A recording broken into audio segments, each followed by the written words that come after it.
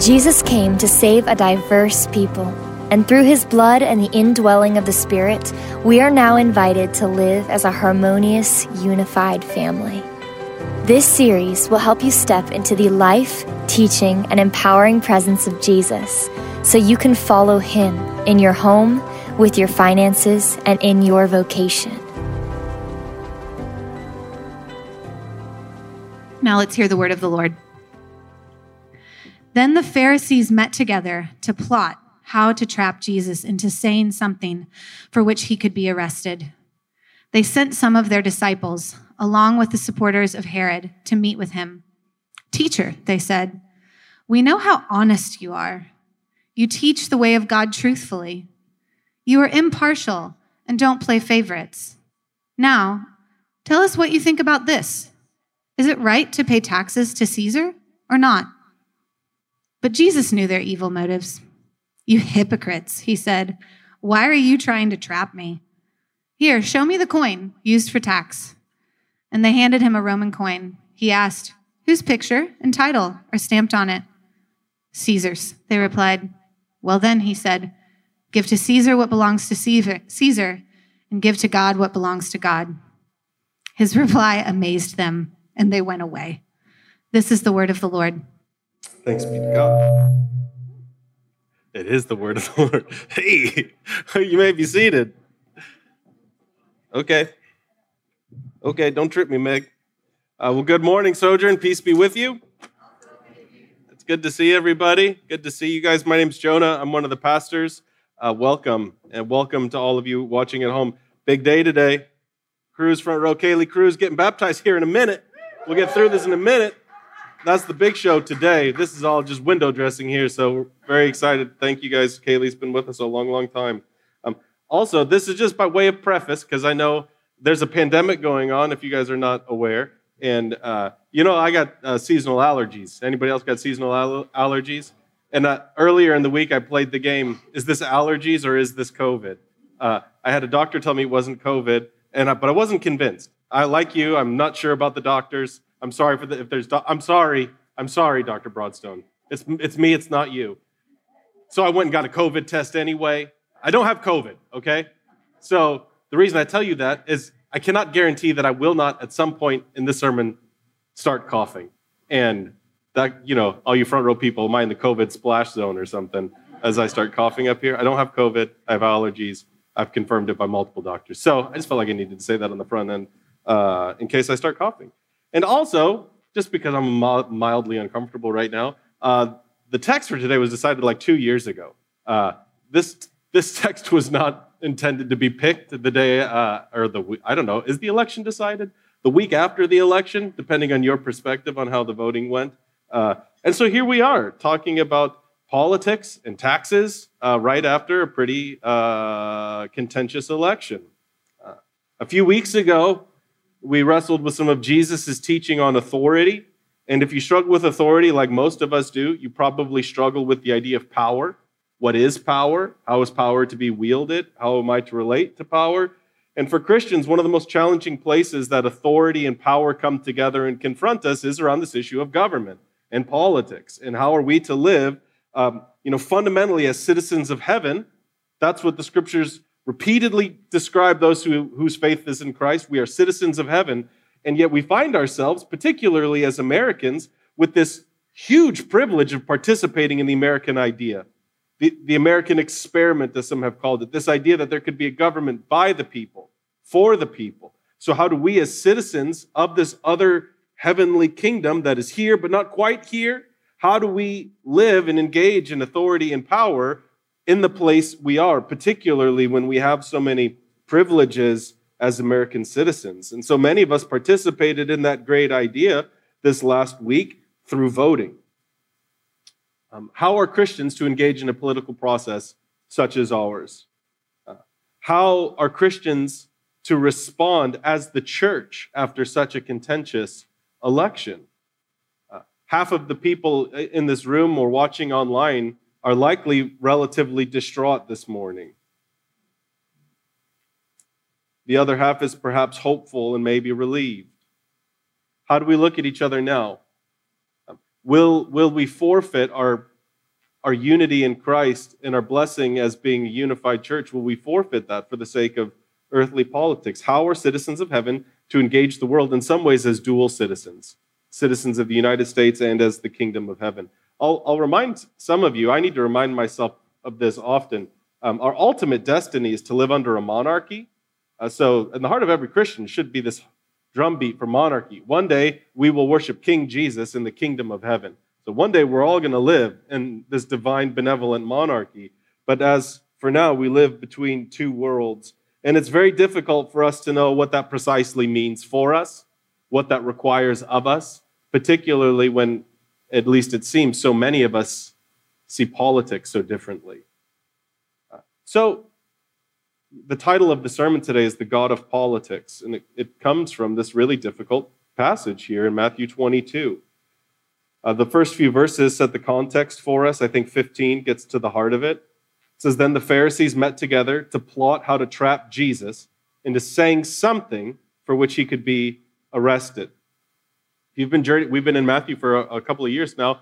Since Matthew 12, that phrase, seeking to trap Jesus, should be sounding really familiar by now. This is happening over and over.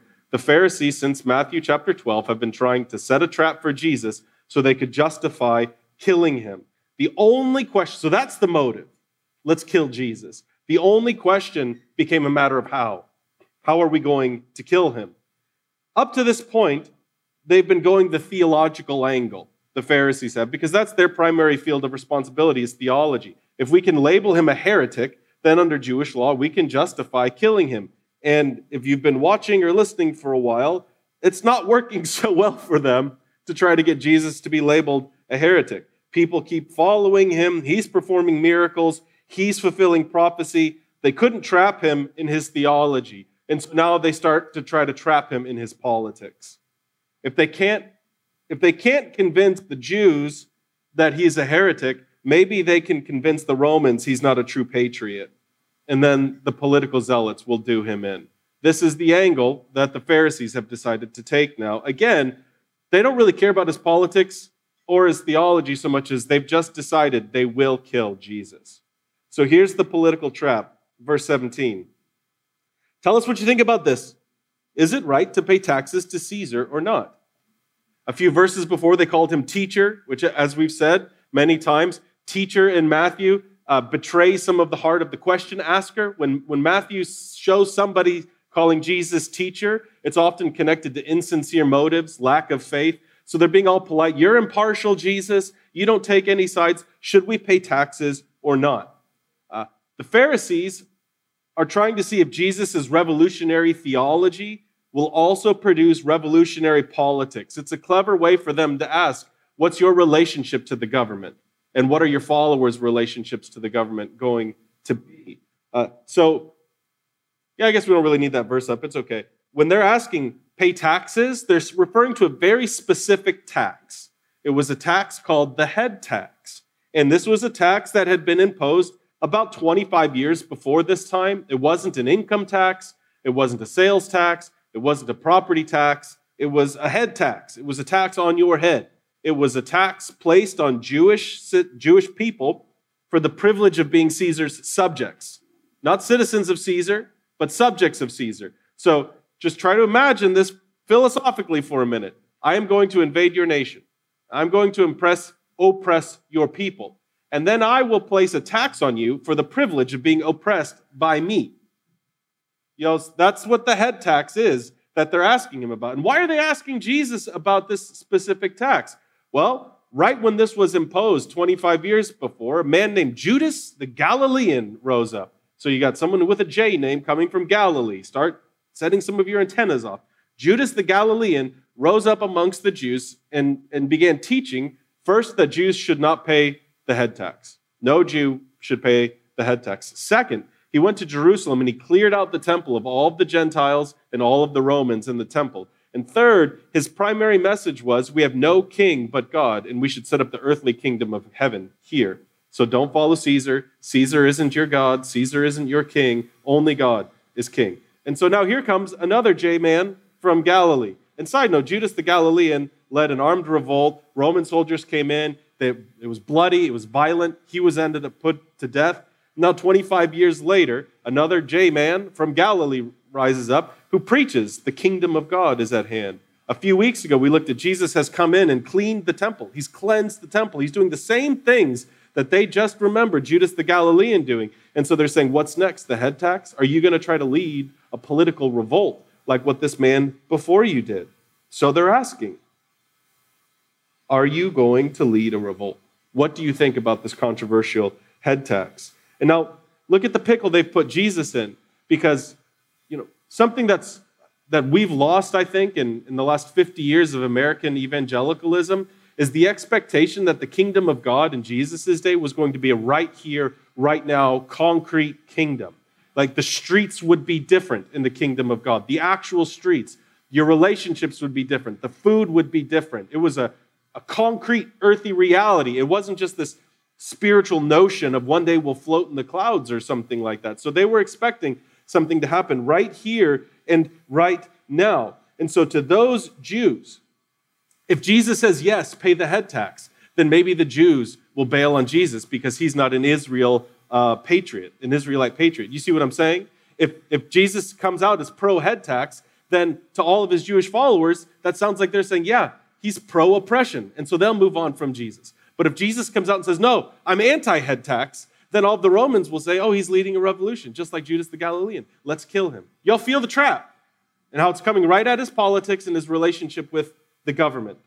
Both sides of this equation are essentially asking Jesus, are you a revolutionary come to bring the kingdom of God? They mean it differently. They're coming at it from different perspectives, but that's the same question. And Jesus has a brilliant answer. You see the crowds or the Pharisees respond with amazement. I will warn you, though, it is not a simple answer. It's not a straightforward, clean-cut, simplistic answer. He rebukes their hypocrisy, and he asks for some of the money they're so worried about. Here's his answer to the complexity I've laid out for you. Whose picture and title are stamped on it? The money. Caesar's, they replied. Well then, he said, give to Caesar what belongs to Caesar, and give to God what belongs to God.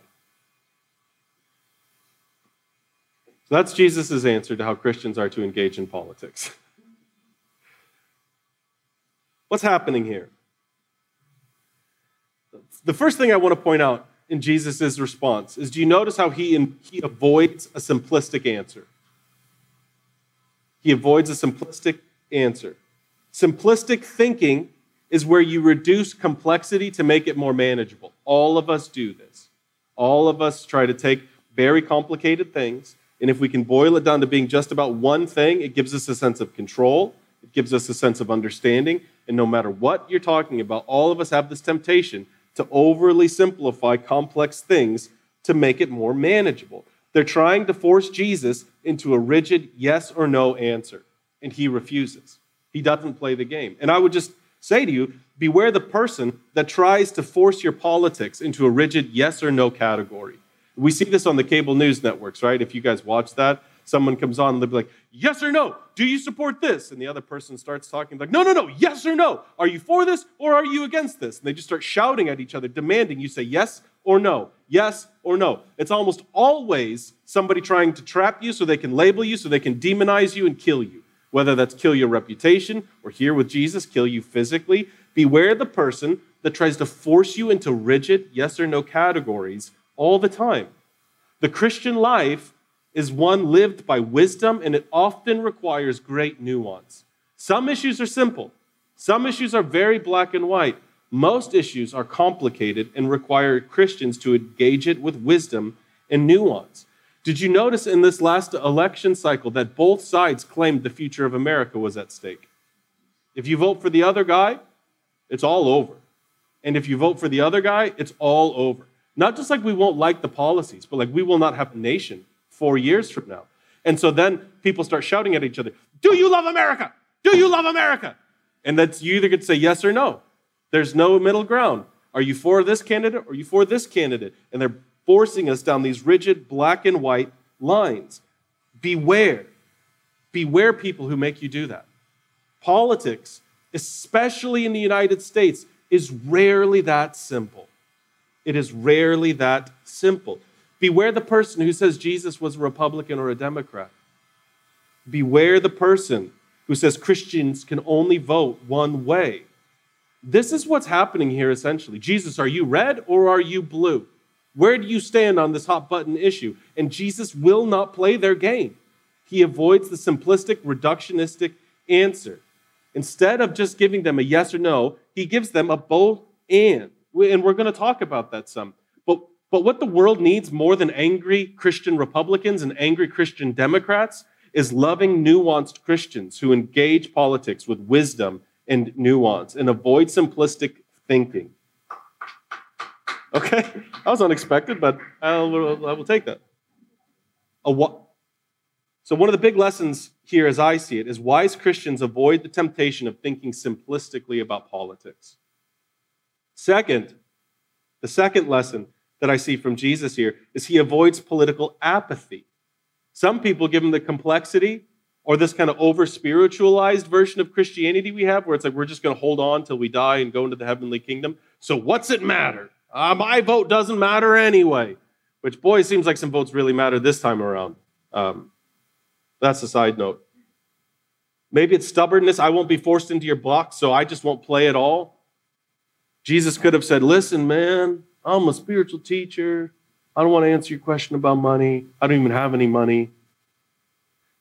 That's not what Jesus does. The wisdom of Jesus leads him to a kind of political engagement that was unheard of in his day. I want to try to make us all a little bit uncomfortable here right now to see how powerful what Jesus is doing. So I think, Lord willing, we got some pictures of the coin Jesus asked for.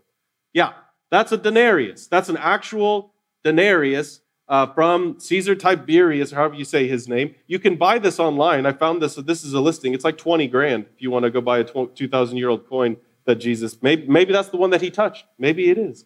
So if you've got 20 grand to blow, that's it for you. Okay, so Jesus says, the Greek word here is icon. Whose icon is on that? And can you keep it up? Connor? Come on.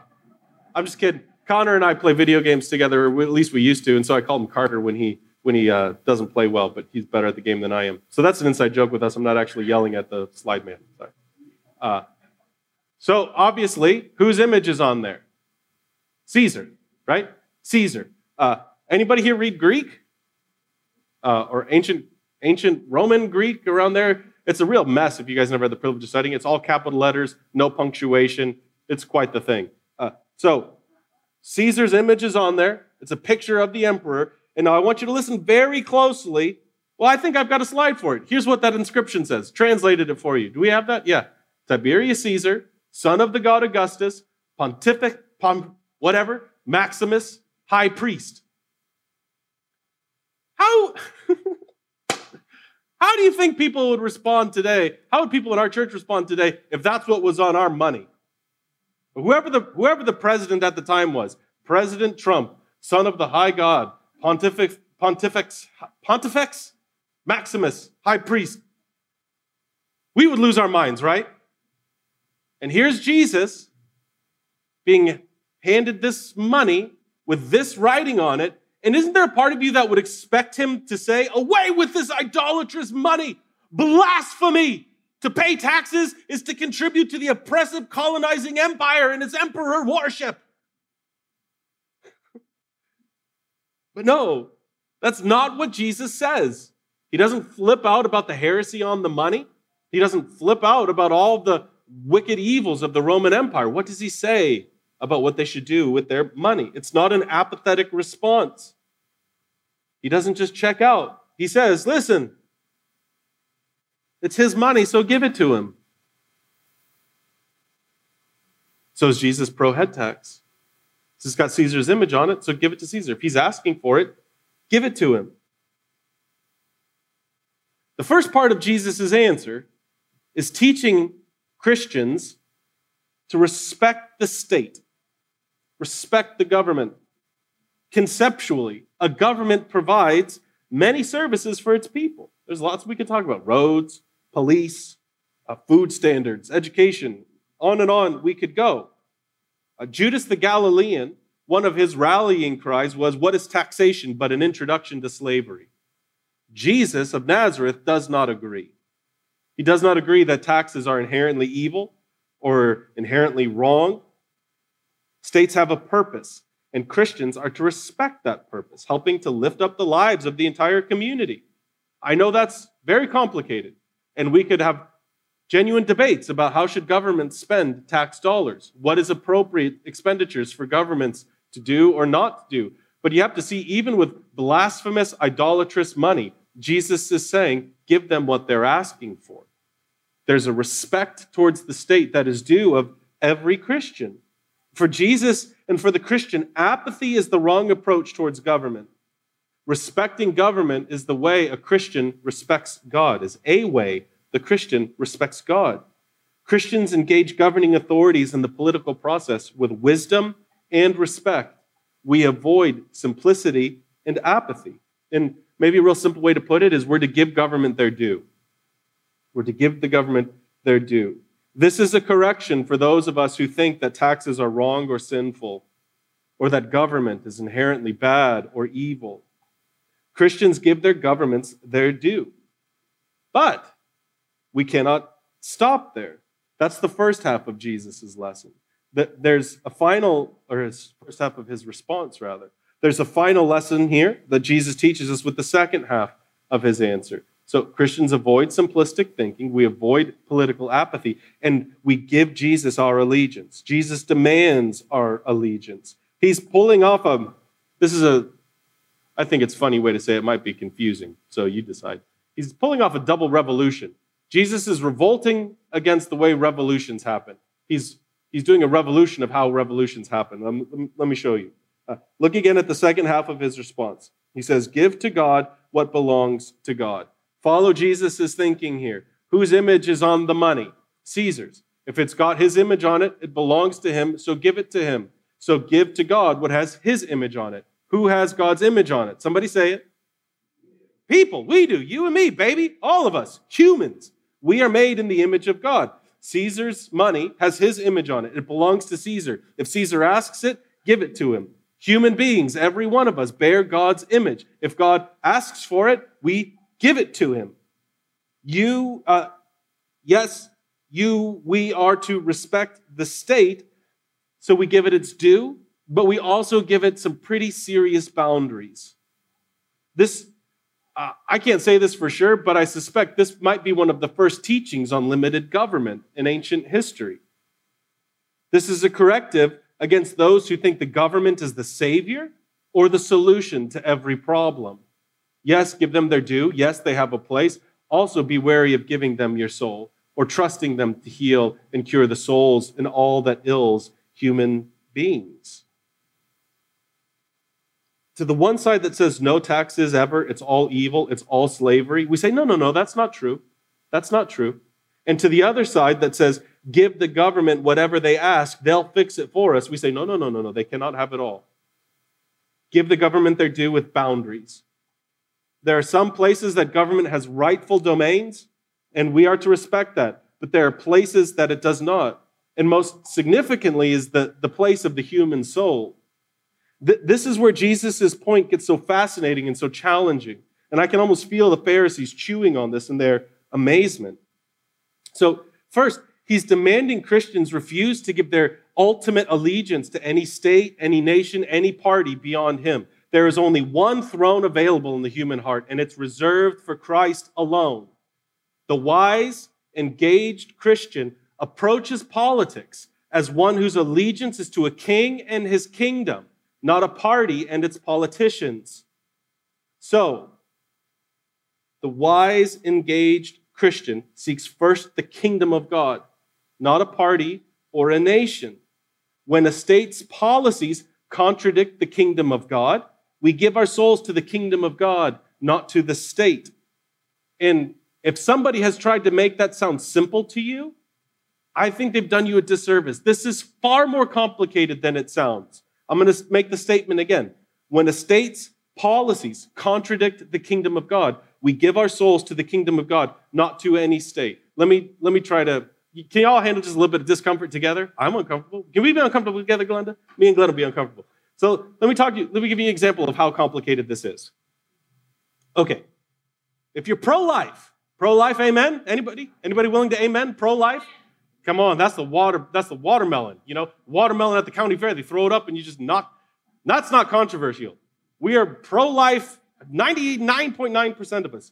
We are pro-life. We love life. We've done whole sermons on how much our church loves life. If you're pro-life, you want to see end of abortion in the United States. Amen? Amen. Now, pro-choice Democrats want to increase abortion rights, which, if you're a kingdom-minded Christian, should make it very difficult for you to vote for a pro-life, pro-choice Democrat. You understand what I'm saying? We're pro-life. We want to see abortions go away. Pro-choice Democrats want to see abortion rights expanded. A kingdom-minded Christian should have a hard time voting for a pro-choice Democrat. But if you're pro-life, you're also against forced hysterectomies and putting children in cages at the U.S. border. Amen? Okay. It's alleged pro-life Republicans that are doing that. So if you're a kingdom-minded Christian, it should be very difficult for you to vote for pro-life Republicans. To be a kingdom-minded Christian should bring to you a sense of political homelessness in a country like ours. Beware those who offer you simple solutions to complex problems. The feelings of confusion, the wrestling with complexity. So do we not vote at all? Go back to the previous 3 steps. I'm saying it's just very complicated. Even around a seemingly simple, no-brainer issue like being pro-life. The feelings of confusion or complexity are often indications that your allegiance is to the king and his kingdom. And the anger that you feel to the other side is often an indication of your idolatry being exposed. Kingdom-minded Christians will not fit neatly anywhere politically. The answer to the complexity comes when we embrace the nature of Christ's revolution, that revolution of revolutions that I was talking about. Give to God what is his, a human soul, a human heart. You will never see Jesus instructing his followers to pursue positions of power or persons of influence. You will never see Jesus instructing his followers to kill their enemies and put themselves into positions of power. You will find Jesus moving to the margins of society. You will find Jesus avoiding the spotlight and the sword and moving to the oppressed and to the marginalized. You'll find Jesus laying down his throne to pick up a servant's towel. When your first allegiance is to a king and his kingdom, you will understand that the Christian revolution has always started on the margins. This is what changed everything about the Christian revolution. It didn't pursue places of power. It went to the least of these, to the overlooked, to the margins, which is why Christians throughout history have laid their lives down for their brothers and sisters. It's why we've strived to be content with obscurity like Jesus was. Which is why throughout history Christians have laid down their rights for the good of their brothers and sisters. And so Christians have abandoned the gospel when we think the kingdom moves forward from positions of power and prestige, regardless of which side of the aisle you identify with most. When our hope is in a candidate or a country, we have abandoned the gospel. When our politics keep us from giving to God what is his, precious image bearers, worth far more than silver or gold, we have abandoned the gospel. When we feel hate stirring in us for people who see politics so complicated, who see it different, and we hate them for it, we've abandoned the gospel of Christ. When our politics move us to trust the state and not God to heal the world, we've abandoned the gospel. So, Christians set their hearts on a king in a kingdom. We pursue his way of obscurity, service, and love. We give the government its due, but we put boundaries on it. And then rooted and grounded in the loving presence of Christ, we learn to walk in a very complicated world with wisdom and love.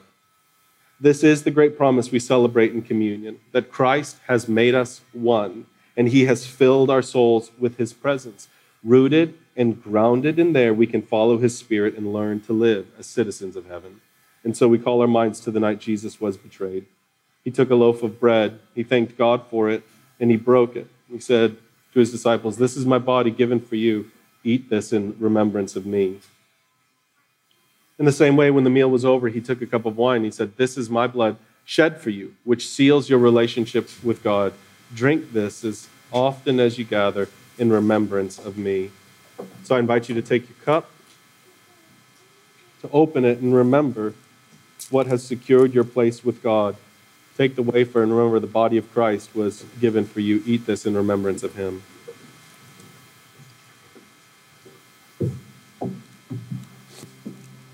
Open the juice and remember what has made you one and what has sealed you and your brothers and sisters as the children of God, the blood of Christ shed for you. Drink this in remembrance of him. Thank you for listening. Keep in touch with Sojourn New Albany on Facebook or download the free Sojourn Collective app for iPhone or Android, where you can see our full library of sermon series audio and video, discussion questions, event calendar, ministries, and much more.